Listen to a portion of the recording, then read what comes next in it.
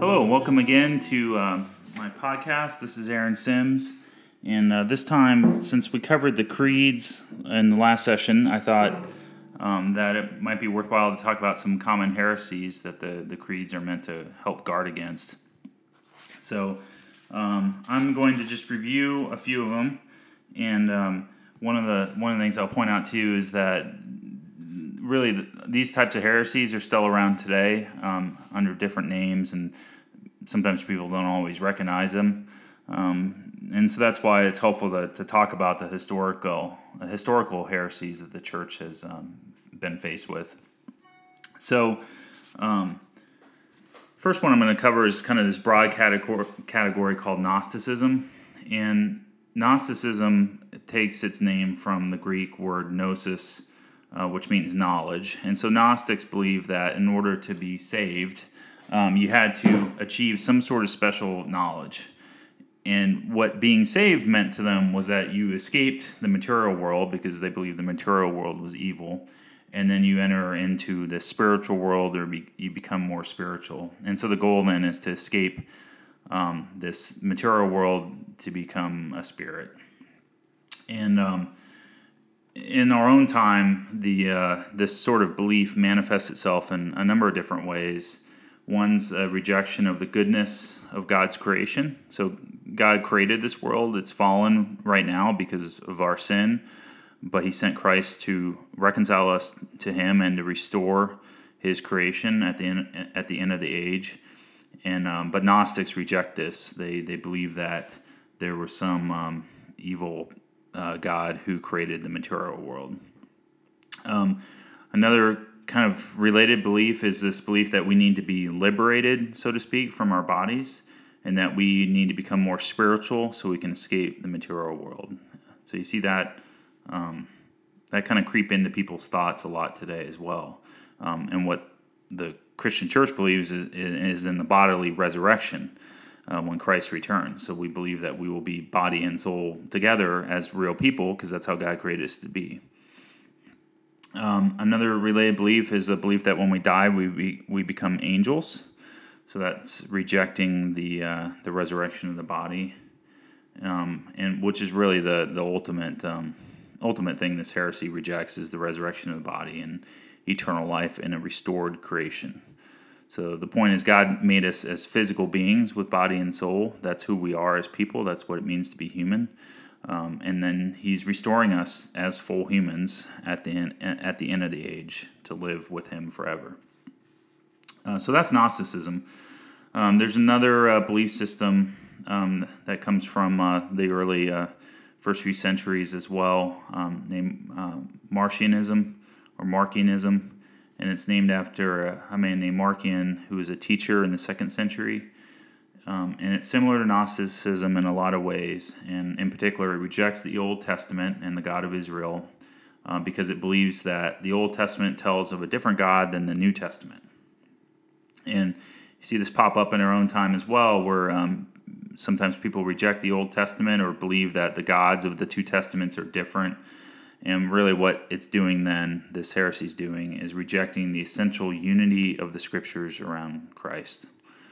And rejecting the prophetic message of the Holy Spirit in the Old Testament as pointing to Christ.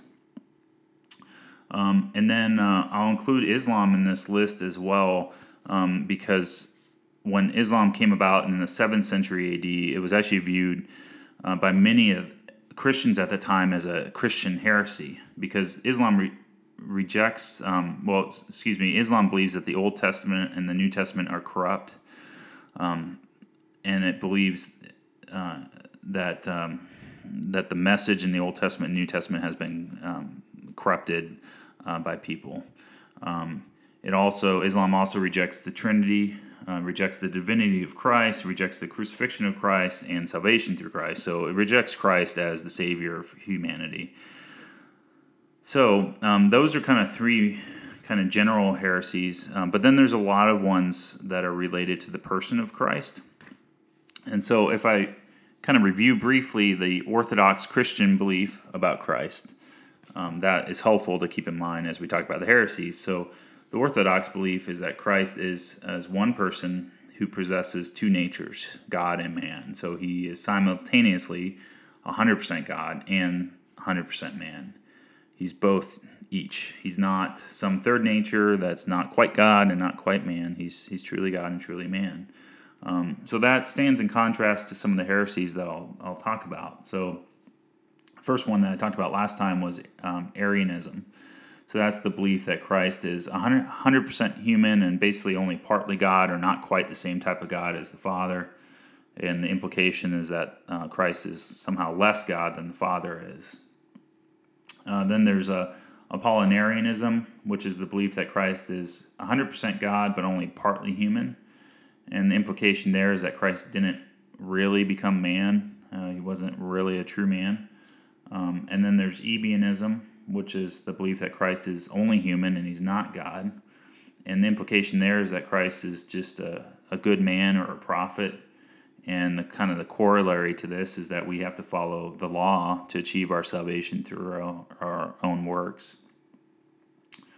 And then there's Docetism or Docetism, which is the belief that Christ is only God and is not human, and he only appeared or seemed to be human.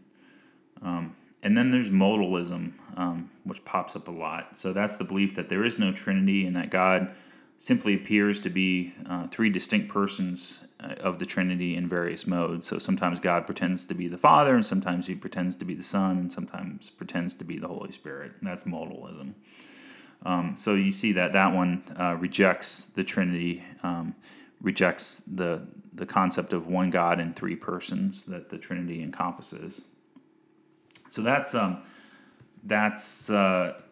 heresies related to the person of Christ. And then there's kind of related ones that relate to the personal union of Christ. And by personal union, I mean the way in which the two natures of Christ, God and man, relate to one another.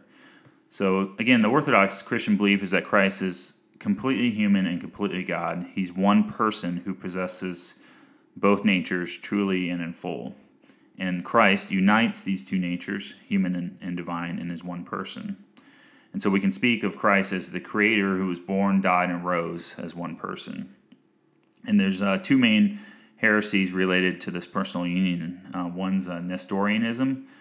That's the belief that Christ is 100% human and 100% God, but there's no unity of person. And that is to say that some acts are done by the divine Christ, while others are done by the human Christ. And so it's not possible then to speak of one Christ. And therefore, with Nestorianism, there's this sense that Christ is actually two people. And then there's Eutychianism, which is the belief that Christ is only partly human because the divine nature absorbs the human nature such that there's now some third nature, which is a mixture of the two. And so the distinction is lost then between the human and the divine natures, and Christ is not really God and really human then with Eutychianism. And then there are some heresies related to salvation in the church. So first one's Pelagianism, which comes from a teacher in the early church named Pelagius. And the belief with Pelagianism is that we are not born sinful and that we can therefore choose good or evil through the power of our own will.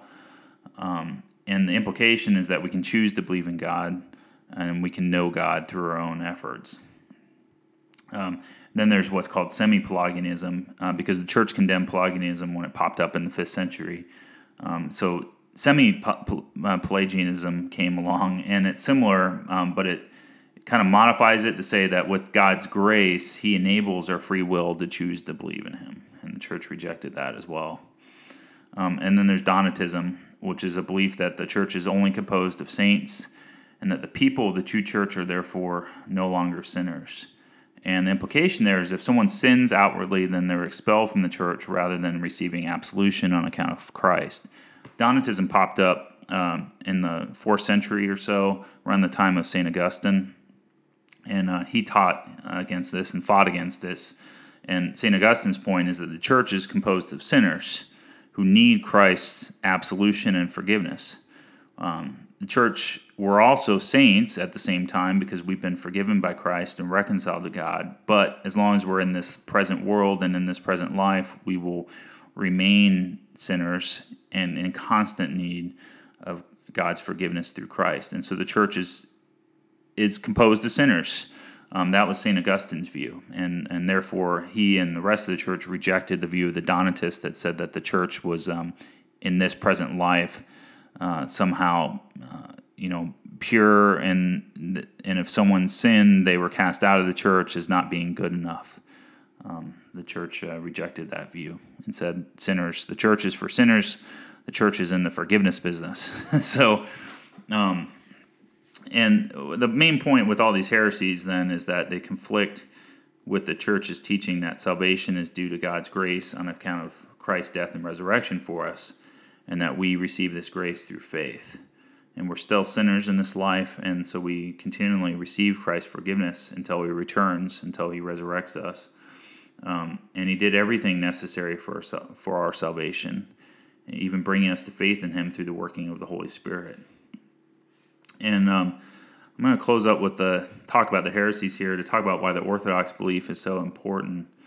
And again, the Orthodox or the true Christian belief is that Christ is both fully God and fully man in his one person.